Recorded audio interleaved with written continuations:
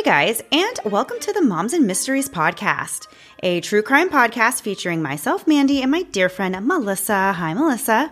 Hi, Mandy. How are you? I am great. How are you doing, Melissa? We are upon the eve of, CrimeCon is tomorrow. Well, it kind of starts tomorrow. I don't know where I was going with that sentence, but it started off wrong, so I just bailed.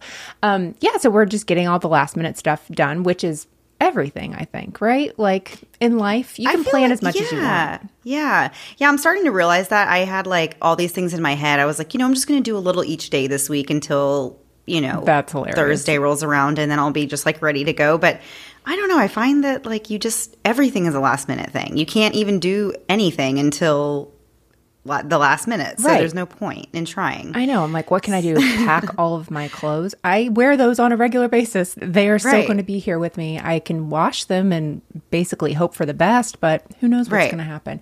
Yeah, I'm with you. So the message here is procrastinate, because there's truly no point in trying to get ahead. I won't take that advice because I just cannot. But I have like cleaned my entire van out, have the seats laid down. I'm ready to bring stuff, ready to see you and get to spend time with you and lovely listeners and other podcasters. And my co-host from Criminality, Rebecca, will be there. So it will just be, we'll have a good time. Date with Dateline is doing this will all be over by then. Sorry. But Date with Dateline is doing a panel with Mank. So I'm very excited to see that on Saturday. Yeah. So it's awesome. And we're going to get to see Haley, who we talk about all the time, and she's such a big part of the work that we do, and I am so excited to be able to see Haley. So like you said, by the time this episode comes out, this has already happened. We've already met Haley and had such a wonderful time with her. Right. Or what a disaster it was, and I'll edit this part out on Monday. Just kidding. But Mandy, I'm ready. I'm very excited for this story. I'll let you do the introing, but I'm pumped. Me too. Yeah. So this week we are actually diving into the tumultuous life of Ernesto Miranda. So that name might not immediately ring a bell, but he's the man whose name became really synonymous with the rights of criminal suspects in the United States, also known as the Miranda rights. Surely you've heard of those. So it seems crazy to think about a time before these widely known rights existed. Today, you can really ask just about anyone, even a child, what do police officers say when they're getting arrested? And pretty much everyone's going to be able to tell you at least the first thing they say, which is that you have the right to remain silent. But what some might not know is that you didn't always know you had the right to remain silent because the police didn't have to tell you that. In fact, we've only had that right for about 57 years, which means that our own grandparents lived in a time where those accused of a crime really didn't have any defined or enforced rights. It wasn't until June of 1966 that a landmark Supreme Court case between the state of Arizona and Ernesto Miranda led to these four infamous rights being established.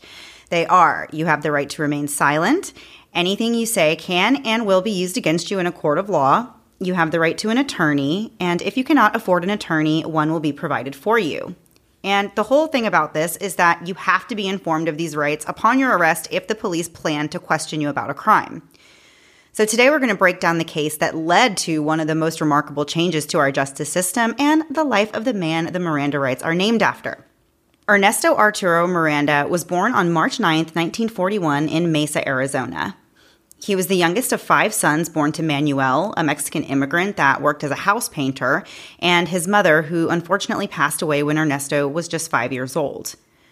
The following year, Manuel remarried, but Ernesto struggled to bond with his stepmother, which led to a growing disconnect within the family. In school, Ernesto, who went by Ernie during his childhood, had a troubled academic record. He frequently skipped classes and faced a significant turning point in his life. In the 8th grade, which seems so young considering I have an 8th grader myself, Ernesto stole a car at this age, and this resulted in his first felony arrest, and he was subsequently put on probation. A few months later, he was arrested again, this time for burglary, and this led to being placed at the Arizona State Industrial School for Boys at Fort Grant. He was released in December of 1955, but he quickly found himself back in trouble. He was accused of attempted sexual assault and physical assault, and he was sent back to Fort Grant. Despite these multiple stays in juvenile detention, Ernesto's criminal activities persisted, and his offenses included peeping in windows and armed robbery. This has nothing to do with the story, but peeping in windows, I feel like that used to be a very big thing, right? Yes. And it must be because it maybe wasn't really pursued and prosecuted. But now it's very much against the law. If you get caught looking in someone's windows, like you're definitely getting arrested. Yeah. So, I feel like laws maybe new laws definitely maybe deter activity. Yeah, and I'm going to sound like an old curmudgeon and just be like, everybody's too into their phones. That's why nobody's peeping anymore. Yeah. But I'm glad about it. Thank goodness, Yeah. right? Like, please be into your phone and not into my windows. I know. So in 1958, Ernesto enlisted in the Army, but that didn't really last long. He went AWOL just 15 months later. Another incident of window peeping led to a 6-month hard labor sentence in the post stockade at Fort Campbell, Kentucky.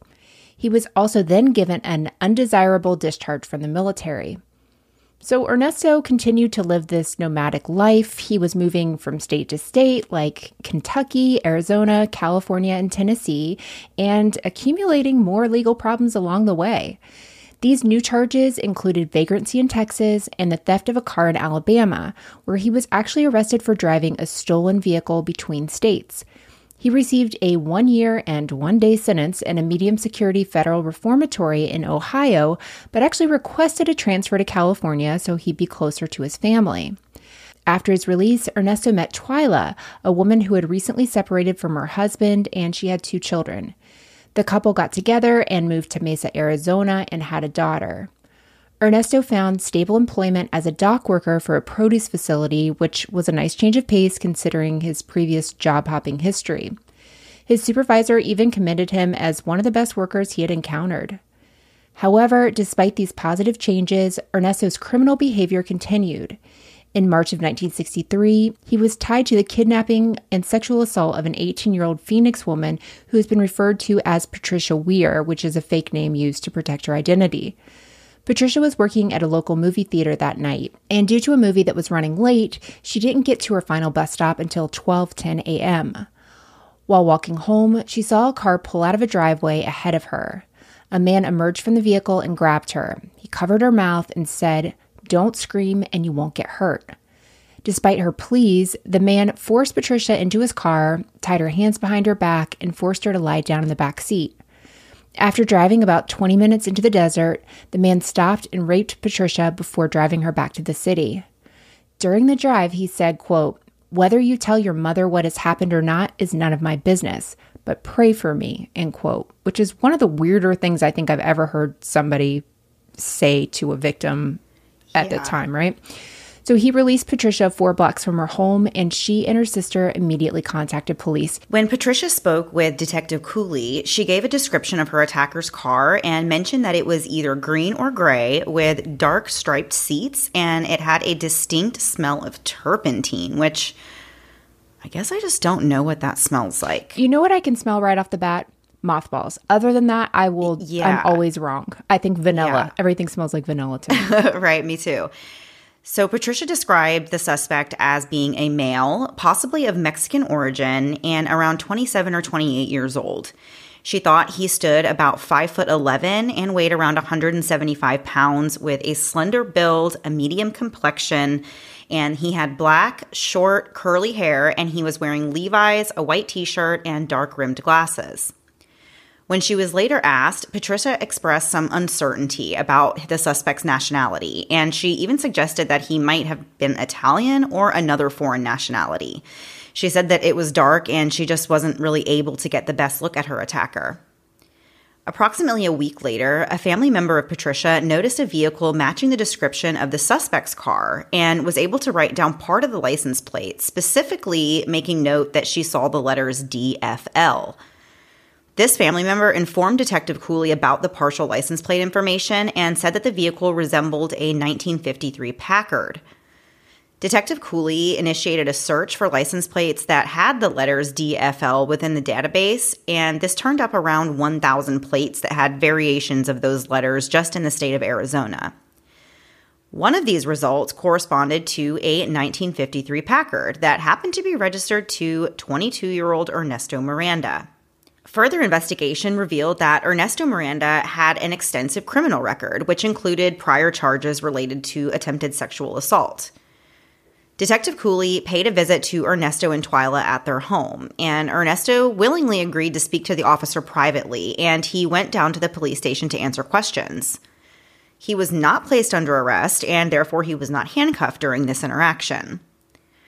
When they got to the station, another officer that was already at the station came and informed Detective Cooley that there had actually been an unrelated robbery case that was still unsolved, and Ernesto matched the physical description of the suspect in that case as well.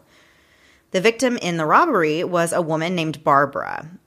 So both Barbara and Patricia were brought in to view a lineup that included Ernesto to see if they were able to identify him as being their attacker. In the end, both of the women said that Ernesto did resemble the man who attacked them, but neither one could say definitely that he was the perpetrator. So after standing in this lineup, Ernesto was interrogated by two detectives. He was not informed of his right to remain silent or his right to an attorney, even though both of those things were already protected by various amendments. But as we said before, the requirement to inform a suspect about those rights didn't exist at this time. So if you weren't brushed up on your knowledge of the Constitution and didn't know what rights you had, right, and that no one tells you, then you're not likely to know. So initially, Ernesto denied any involvement in the crimes, but within a short period of time, he actually did confess to the robbery of Barbara, as well as the kidnapping and rape of Patricia. Ernesto was actually then brought in to meet Patricia, which I think is one of the crazier things I've ever heard in any story. And he told the police that Patricia was the person that he had kidnapped and raped, which is so... I have never heard of that being done in any other case. Me either. I was thinking about that, like how traumatic it is for victims to get on the stand and have to face their attackers, but to have this be like very quickly after you're just in a room with this guy. I mean, I don't know. It just seems like the absolute worst idea ever. Yeah. It's probably a reason why we don't hear about that happening anymore. Thank goodness. Yeah. So Patricia also was able to confirm that Ernesto was her attacker after not only seeing him, but also listening to his voice. And we have so much more to get into with this story after a quick break to hear a word from this week's sponsors.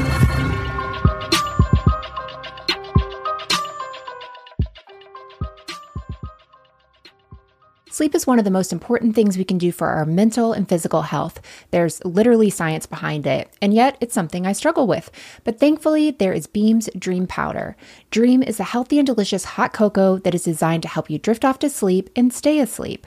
And that's because Dream contains a powerful and all-natural blend of reishi, magnesium, L-theanine, melatonin, and nano CBD to help you fall asleep, stay asleep, and wake up refreshed. In fact, a recent clinical study revealed Dream helped 93% of users wake up feeling more refreshed, and 93% reported that Dream helped them get a more restful night's sleep. And today, our listeners get a special discount on Beam's Dream Powder, their best-selling healthy hot cocoa for sleep with no added sugar. Now available in delicious flavors like sea salt caramel, cinnamon cocoa, and chocolate peanut butter. Better sleep has never tasted better. I have cinnamon cocoa Dream, and I really love the flavor. I'm someone that struggles with textures, and I hate anything to feel grainy when I eat or drink. But luckily, Dream is a dream come true, because all I have to do is add warm milk or water to my Dream, stir it in, and enjoy it at bedtime. It's not grainy at all, and the flavor is amazing. Find out why Forbes and New York Times are all talking about Beam, and why it's trusted by the world's top athletes and business professionals. If you want to try Beam's best-selling Dream Powder, get up to 40% off for a limited time when you go to shopbeam.com/moms and use code MOMS at checkout. That's shopbeam.com/moms and use code MOMS for up to 40% off. Wait, Wyclef Jean did what?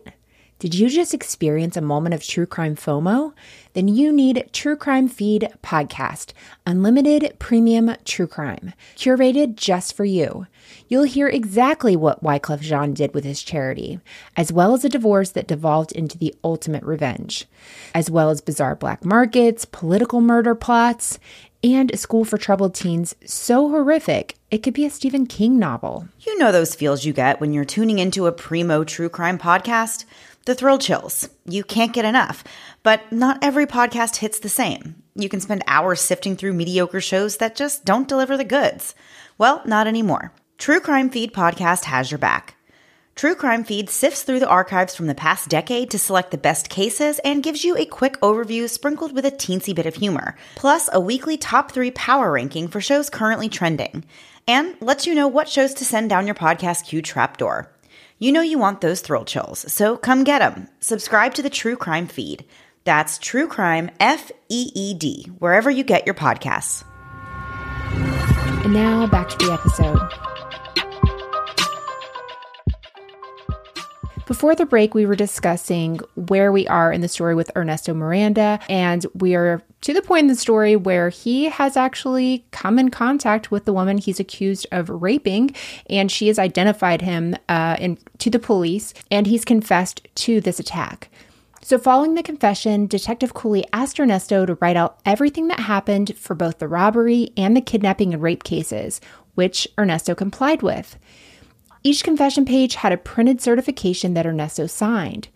The certification explicitly stated that the statement was voluntary, made of his own free will, without any threats, coercion, or promises of immunity, and with full awareness of his legal rights, understanding that any statement he made could be used against him. It's important to note that despite signing this statement, Ernesto was not fully aware of his legal right to an attorney or the potential consequences of his statement because Detective Cooley did not inform him of these rights. This entire process of writing and signing an official confession happened over a span of about 2 hours. Ernesto later claimed that Detective Cooley had coerced him into making the confession and even dictated what he should write. According to Ernesto, he was led to believe that if he confessed to the kidnapping charge, the robbery charges would be dropped.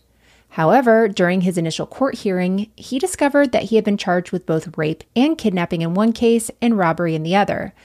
Despite requesting an attorney multiple times during his court hearing, he didn't receive one. Detective Cooley, though, totally denied the allegations of pressuring Ernesto into confessing or instructing him on what to write. 2 weeks after the first hearing, Ernesto attended another hearing where he was once again denied legal representation. It was only at the arraignment that he was appointed an attorney. This attorney advised Ernesto to plead guilty considering the confession he gave, but Ernesto chose to plead not guilty by reason of insanity. So according to court records, a doctor who examined Ernesto determined that he had, quote, an emotional illness of the schizophrenic type, end quote. The doctor's report also stated that Ernesto was alert and oriented in regards to time, place, and person, and that he displayed intelligence within normal limits. He was competent to stand trial, and he met the legal definition of sanity. During the summer of 1963, Ernesto faced back-to-back trials. One was for the robbery of Barbara, and the other was for the kidnapping and rape of Patricia. His trial for the robbery occurred first and resulted in a conviction. Next, he went to trial for the charges of kidnapping and raping Patricia. The prosecution called 4 witnesses, including Patricia and her sister, to provide testimony in the case. During Patricia's testimony, she spoke very quietly and occasionally even needed encouragement to speak louder. At one point, a recess was even granted to allow her to kind of regain her composure, and her testimony really had a big impact on the jury. The other 2 prosecution witnesses were the 2 detectives that had interrogated Ernesto, and they testified regarding his verbal confession, and also his written confession was entered as evidence, even though the defense objected to it. Ernesto's attorney argued that the previous Supreme Court decisions granted suspects the right to an attorney, which was a right that Ernesto had not been made aware of. But the judge in the case disagreed, and he cited this paragraph that Ernesto had signed and agreed to that indicated he understood his rights. So they're like, look, he has said right here that he was, willing and aware. So the judge ultimately did allow the confession as evidence, though. Ernesto's defense attorney tried to provide reasonable doubt, but on June 19, 1963, Ernesto was found guilty of both charges. He received sentences of 20 to 30 years in prison for each of those convictions. Of course, Ernesto appealed the decision to the Arizona Supreme Court, but they ended up upholding both of his convictions and ruled that his constitutional rights were not violated when his confession was obtained. But as we know, Ernesto didn't give up there. His next stop was to the U.S. Supreme Court. Ernesto petitioned the Supreme Court to review his kidnapping and rape convictions in June of 1965. His unrelated robbery conviction was not presented to the Supreme Court for review, even though he wasn't specifically informed of his rights in that case either.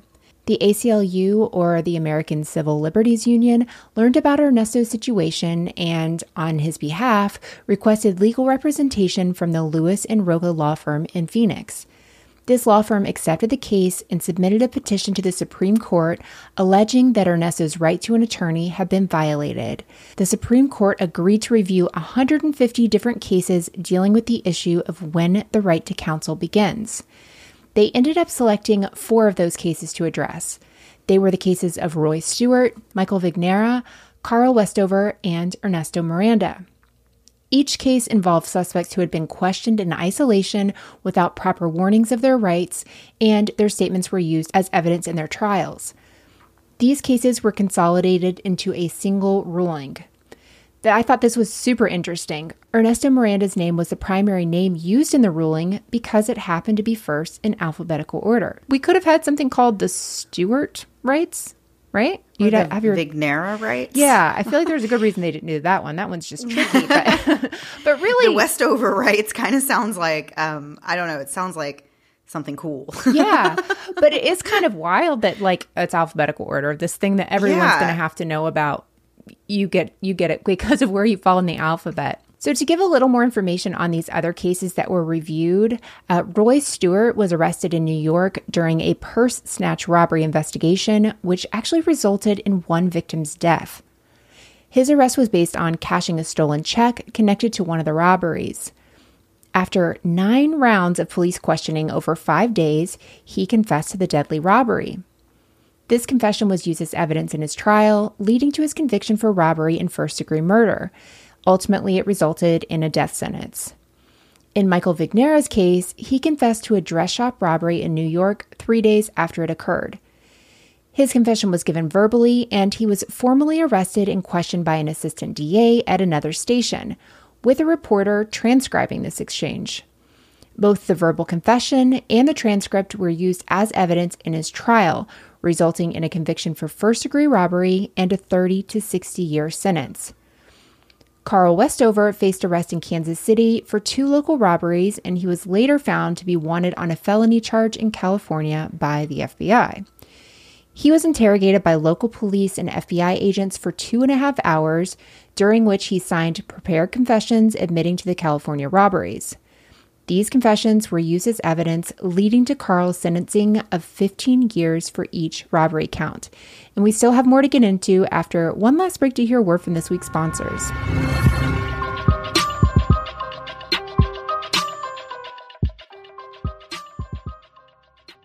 Growing up, subscriptions were nothing compared to what they are now. Sure, you may have had a magazine subscription that came once a month, but that's about it. But now subscriptions can be started with just the touch of a button, but canceling them, that's a whole other beast, which is why I'm thankful for Rocket Money. Rocket Money is a personal finance app that finds and cancels your unwanted subscriptions, monitors your spending, and helps you lower your bills, all in one place. I've had Rocket Money now for over a year, and it's an app I use quite often. Not only can Rocket Money negotiate to lower your bills for you by up to 20%, but it allows you to monitor all of your expenses, as well as recommends custom budgets based on your past spending. But they'll also send you notifications when you've hit those spending limits. I had signed up my son for some AI subscription thing a few months ago. Well, guess what? I immediately forgot all about it.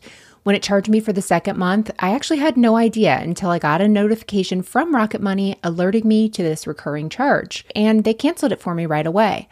Had it not been for Rocket Money, I'd still be paying for this program that my son lost interest in the very same day. And it's not just us that love Rocket Money. With over 3 million users and counting, Rocket Money customers have saved on average $720 a year. Stop wasting money on things you don't use. Cancel your unwanted subscriptions and manage your money the easy way by going to rocketmoney.com/moms. That's rocketmoney.com/moms. rocketmoney.com/moms. It's hard to prioritize things that haven't happened yet. That goes for lots of things, including estate planning. And with traditional estate planning costing thousands of dollars, it's very easy to not prioritize it. But thanks to Trust and Will, you can protect you and your loved ones from the comfort of your home, starting at just $159. When I started on the Trust and Will website, I was prepared to be completely overwhelmed. But I wasn't. I was able to go through and answer questions regarding my wishes and how I wanted to set up a trust in a way that would benefit my husband and kids if something ever happened. The biggest thing for me is to know that in the event of something happening to my husband or I, my kids will be taken care of. Having a trust set up that includes who would look after my kids is much less scary thanks to Trust and Will. Being able to share my care wishes, final arrangement requests, and power of attorney is a very empowering thing. The last thing I want is for my loved ones to deal with expensive legal proceedings or even having the state decide what happens to my assets. Having a trust means all this is taken care of, and I can take care of my family even after I'm gone. Gain peace of mind today with Trust and Will. Get 10% off plus free shipping of your estate plan documents by visiting trustandwill.com/moms. That's 10% off and free shipping at trustandwill.com/moms. Want to get away? Yeah, I do too. But since that's not really on the agenda anytime soon, I'll have to settle for a different kind of journey. And you can too, all with a fun mobile game. June's Journey allows you to enter the realm of June Parker, where an extraordinary adventure awaits. Best of all, no plane tickets needed. Say goodbye to the ordinary and immerse yourself in a world where intrigue meets elegance, courtesy of the drama-filled exploits of June Parker. Whether you're in need of a riveting mystery or simply yearning to escape the monotony of everyday life, June's Journey is your gateway to excitement. Follow June as she unravels hidden family secrets and navigates the intricate web surrounding her sister's demise. It's sort of like an upscale soiree minus the dull weather discussions, although we secretly enjoy those too. But hold on to your pearls, as June's Journey is no ordinary mobile game. I'm deep in the 5th chapter, with each section proving more enjoyable than the last.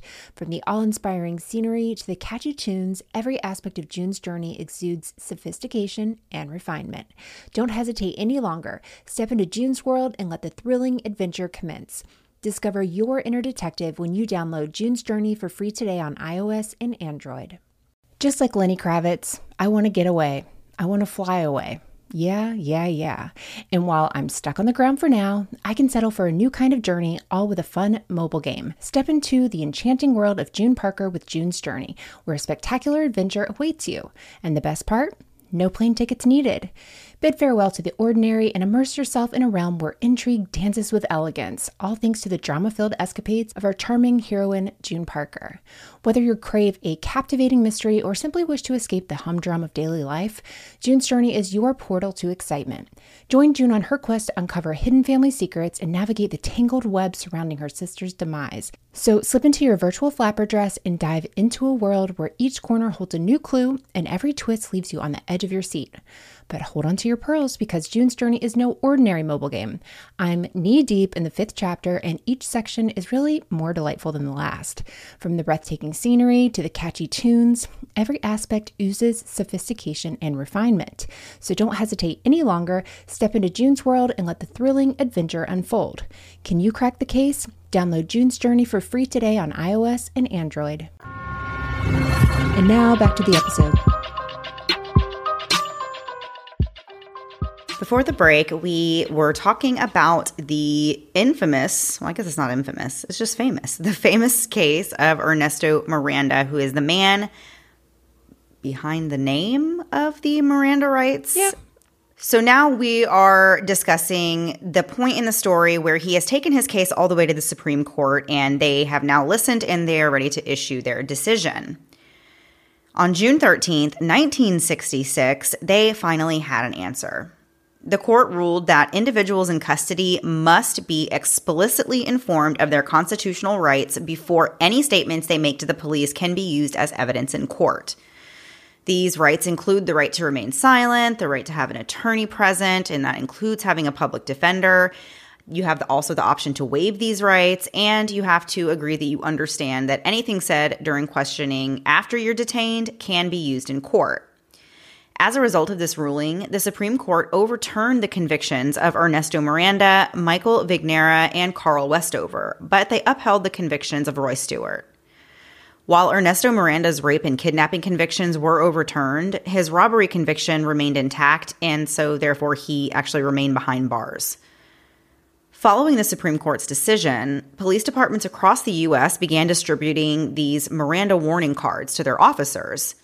And these cards contained the now famous Miranda rights, which, as we've been saying, is you have the right to remain silent. Anything you say can and will be used against you. We hear it all the time. I mean, not Do you? Not personally. Do I need to know this? I don't hear it all the time. But, you hear it all the time in TV, movies, and it's just a very famous spiel. So it is important to note, though, that the specific wording of the Miranda warning can vary from state to state, but all states, it is required that they ensure that the essential elements that are mandated by the Supreme Court are effectively communicated to the suspect that's in custody. In February of 1967, Ernesto faced a retrial for the rape and kidnapping charges. His previous confession was excluded as evidence in his retrial. His ex-girlfriend Twyla testified as a witness for the prosecution and said that Ernesto had confessed to her when she went to visit him in jail right after he was arrested. Ernesto asked Twyla to go to Patricia and convince her to drop the charges. Ernesto ended up being found guilty again and once again received the same 20 to 30-year sentences for each conviction. In prison, Ernesto gained some notoriety, but he also faced hostility from fellow inmates. He was paroled in December of 1972, and he briefly gained he got his 15 minutes of fame, I guess you could say. And he even, very outrageously, in my opinion, was signing, autographing the Miranda warning cards, I guess, and, charging $1.50. Okay. But in July of 1974, Ernesto was actually rearrested for possessing a firearm during a routine traffic stop. And, of course, you can't do that whenever you are a convicted felon. So He was taken back to prison. He was released again in December of 1975. At that point, his relationship with his girlfriend Twyla had soured, and she had gone and changed her name and was denying him access to their daughter. Then, less than 2 months after being released again, Ernesto was met with his final fate. On January 31st, 1976, Ernesto visited a Phoenix bar called La Amapola. While at the bar, Ernesto played cards and drank beer with two friends, 23-year-old Fernando Rodriguez and 23-year-old Marina Perez. As the card game ended, alcohol-induced tensions escalated into a heated altercation. Witnesses gave varying accounts about who did what. So one version suggests that Fernando tossed a few dollars at Ernesto, to which Ernesto responded, "No, it won't be done that way." Ernesto's frustration then came to a boiling point, leading him to punch Marino, causing him to fall. Ernesto then turned his attention to Fernando, and the situation continued to escalate until a bartender intervened. Ernesto went to the restroom and washed the blood off of his hands. When he came back, he saw that Fernando was gone, but Marino was still there, and he was still mad. Marino was now armed with a knife and was taunting Ernesto in Spanish. Ernesto attempted to disarm Marino, but he failed. Instead, Marino stabbed Ernesto multiple times. Ernesto collapsed near a pool table, and Marino fled the scene. Paramedics arrived, but Ernesto, who was only 34 years old at the time, was pronounced dead from his injuries. Police searched for both Fernando and Marino, and eventually they were able to locate Fernando. When he was arrested, he was read his Miranda warning in English and Spanish before questioning. Fernando's exact location is unclear. Marino was found at the nearby Salt River Hotel, but he denied any connection to the incident and said he wasn't present at the bar during Ernesto's attack. A photograph of Marino was taken, and the police returned to the bar, where the bartender positively identified him as the assailant. So the officers returned to the hotel to arrest Marino, but he had already vanished, leaving authorities speculating that he may have returned to Mexico. Initially, the county attorney's office declined to press charges against Marino due to insufficient evidence, but on February 5th, they filed murder charges against him. But they were never able to locate him after that, and Fernando was not charged with anything. Wow. The Supreme Court's decision in Ernesto Miranda's case sparked a lot of controversy. Some people viewed it as affording suspects their dignity in the legal process, while others expressed concerns that suspects might choose to remain silent once they were informed of their right to do so, and that would make law enforcement's job much harder to do. During his preparations for the presidential bid in 1968, Richard Nixon actually weighed in on this whole controversy. And he alleged that decisions like the one in the Miranda case had nearly eliminated confessions as effective tools in law enforcement and prosecution. However, American Heritage reported that statistics actually contradicted this viewpoint. Studies from the 1960s and 70s indicated that, contrary to popular belief, the Miranda case had very little to no impact on the detective's ability to solve crimes. So today, individuals are informed of their Miranda rights every time they are taken into custody. And additionally, police are required to confirm the suspect's understanding of these rights and inquire if they wish to speak while invoking them. If the suspect doesn't speak English, a translator has to be brought in to be able to convey this warning. Individuals can invoke their Miranda rights at any point before or during questioning. If the person indicates a desire to remain silent or to request an attorney, then the interrogation must stop until an attorney is present, and this allows for consultation and representation during any further questioning. To be able to effectively invoke your rights, you have to be pretty explicit in stating your position. You have to say something like, I'm not answering your questions, I want to speak to an attorney, and not doing what some people do, which is asking the police what they think you should do. You know, you see sometimes people will be like, should I get an attorney or do I need an attorney? It's important to note that police are only obligated to read your rights if they are planning to interrogate you about a crime or criminal activity. You can be arrested without being read your rights as long as there's no plan to question you in the immediate future. But if they do decide to interrogate you, they have to inform you of your rights first. In certain cases, suspects in custody may not be subjected to immediate interrogation. For instance, when two suspects are arrested together and placed in a patrol car, their conversations may be recorded without an officer asking questions. In such instances, no immediate Miranda warning is required. However, if the police later decide to question them about the crime, the Miranda warning must be given. There are other situations in which Miranda warnings may not be necessary as outlined by the Hardy Law Firm. The first is with traffic stops. Miranda warnings are unnecessary during routine traffic stops unless the driver is placed in custody and questioned. Next is the freedom to leave. If a police encounter allows a person to feel free to leave, Miranda warnings typically aren't required. That sounds like that could be like a gray area that could really get messed up, right? Yeah. The next is voluntary visits to police stations. Suspects voluntarily going to police stations for interviews do not trigger Miranda rights. I thought that was kind of interesting. There's also non-police questioning. That's like store security, and they don't require Miranda warnings unless directed by a police officer. Next is non-incriminating questions, which are those routine non-incriminating things. And even if those yield incriminating information, they don't demand Miranda warnings. So if the officer says, what color hair do you have? And the person says, I just robbed the bank down there, they're not going to be in trouble. That person just freely gives information and should have gotten an attorney to begin with. Lastly is unprompted statements. Miranda warnings aren't needed when a suspect voluntarily speaks without police questioning. So to kind of sum everything up, Ernesto Miranda's life was quite a journey. And you might not have known his story. I definitely did not have a full understanding of where the Miranda rights actually came from. But you probably, most likely, I'm going to say definitely, you definitely knew the Miranda rights before this episode. But before these rules existed, people just didn't always know that they had these protections, which, as I kind of was saying in the beginning, is really hard to imagine in today's world. Ernesto's life really had its ups and downs, and he had a very rough past, but his name became famous because of this case.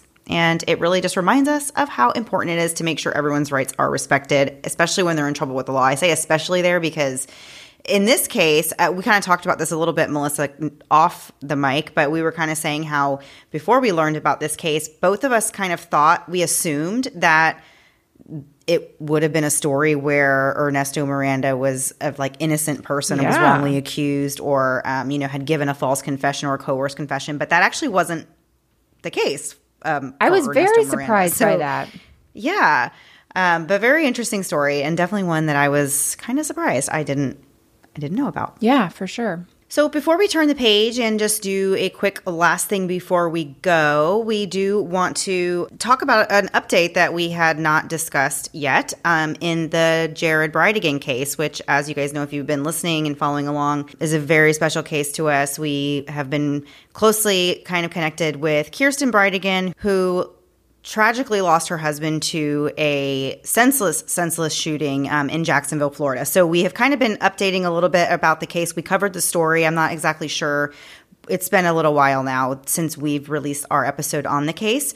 But a lot has happened since then, and we've been trying to kind of update you guys a little bit. I'll put a link in the show notes to our episode on the story as well. So if you have been following along with that case, we did mention, I think several months back now, that they had arrested Mario, who was Jared Bridegan's ex-wife's new husband, in connection with the case. And there was all this talk about, is his ex-wife actually going to be arrested as well? And she was. So that was kind of a big update in the case that we never came and kind of gave that update on our podcast, even though we've been giving updates this whole time. So we did want to let you guys know that Jared's ex-wife and her husband are now both in custody and have been charged with his murder. So that is some really great progress in this case. And as always, we are following along very closely for any more updates.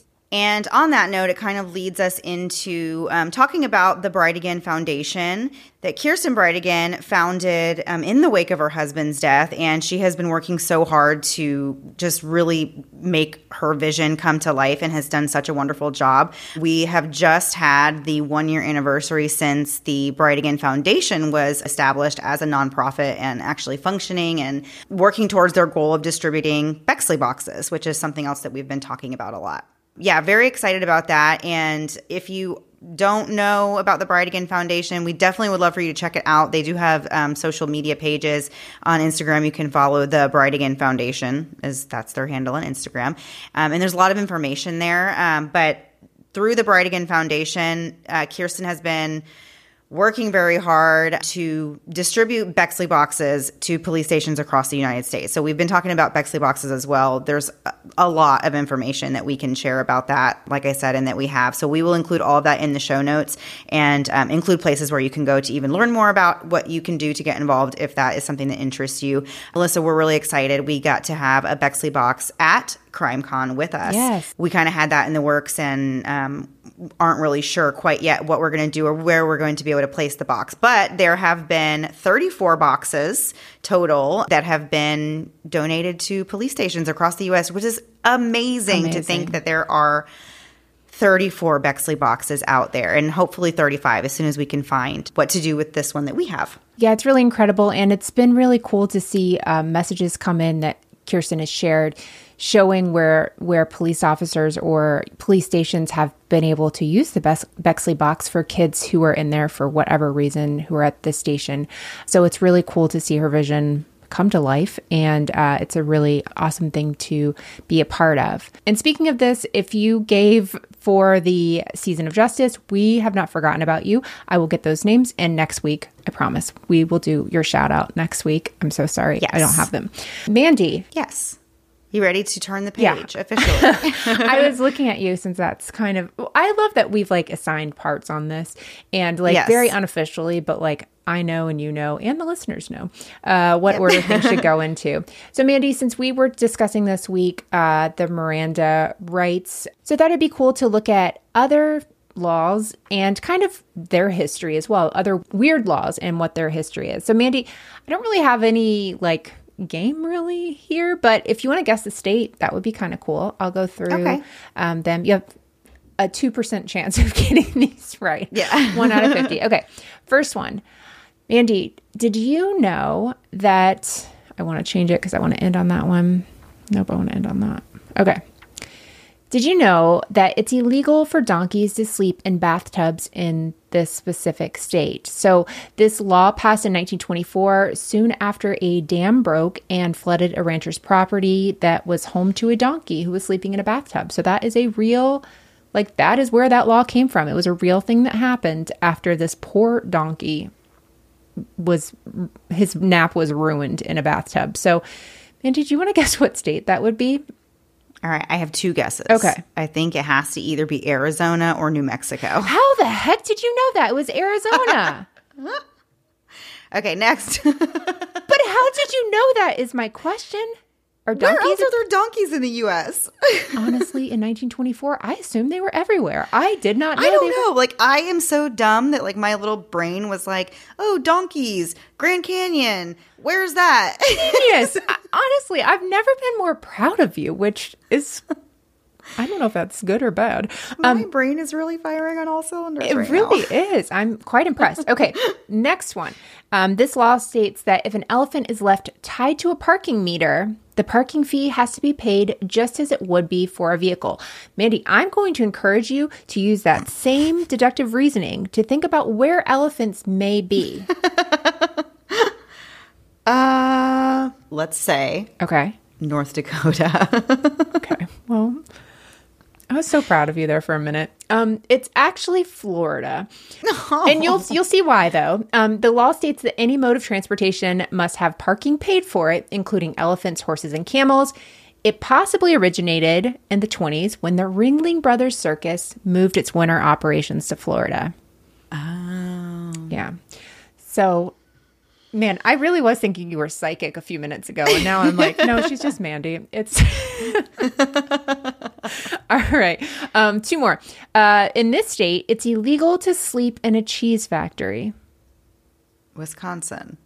No, it's that would be a good one, though. South Dakota.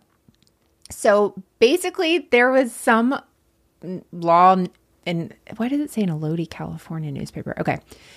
It states that it's illegal, this is back from 1948, to sleep in a cheese factory unless the cheese is in closed packages.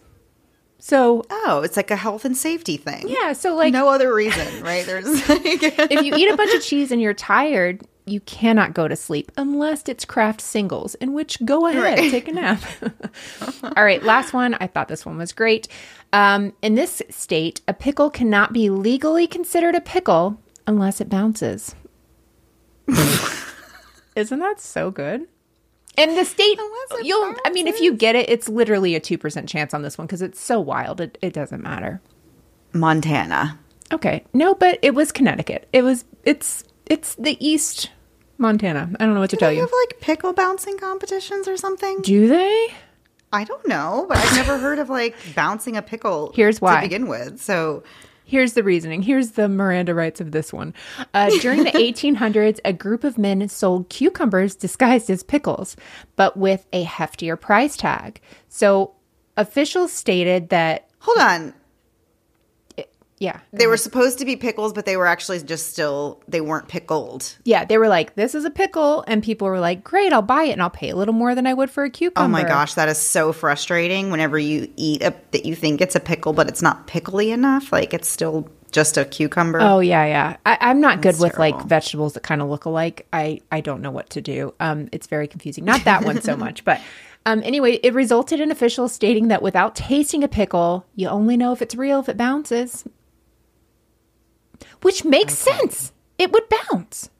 It would. So, okay. Yeah. So I can see now if you want to throw it on the ground, if it's a cucumber, it's going to like, I don't know, smash maybe. But if it's a pickle, it's going to like bounce. But then you have like, then you just threw your pickle on the floor. That I know. makes sense. But what I like is I really feel like this changed my life. I don't know why. I I rarely eat know. pickles, I'm like but I'm so happy to know this information for no reason. absolutely no reason. $10 says my son already knew this. I haven't asked him yet, but I'm I'll find sure. out. Oh my gosh, that's too funny. Wow. Wow. And that's it. Well, That's those all I were got. very interesting. And yeah, those are very interesting and fun facts. I always love hearing also, like, it kind of goes along with like silly laws or like ridiculous Yeah. ones. Like, you can't cross the street with an ice cream cone in your back pocket or That was something one like that It's came like, up, but they didn't know where it Right. came from. They didn't know where the law actually came. Like what turned somebody so off of ice creams in back pockets that a law was made. Oh, yeah, That's the part yeah. I couldn't find. Oh, bummer. All right, guys. Well, that was it for this week. We will be back next week. Same time, same place, new story. Have a great week. Bye.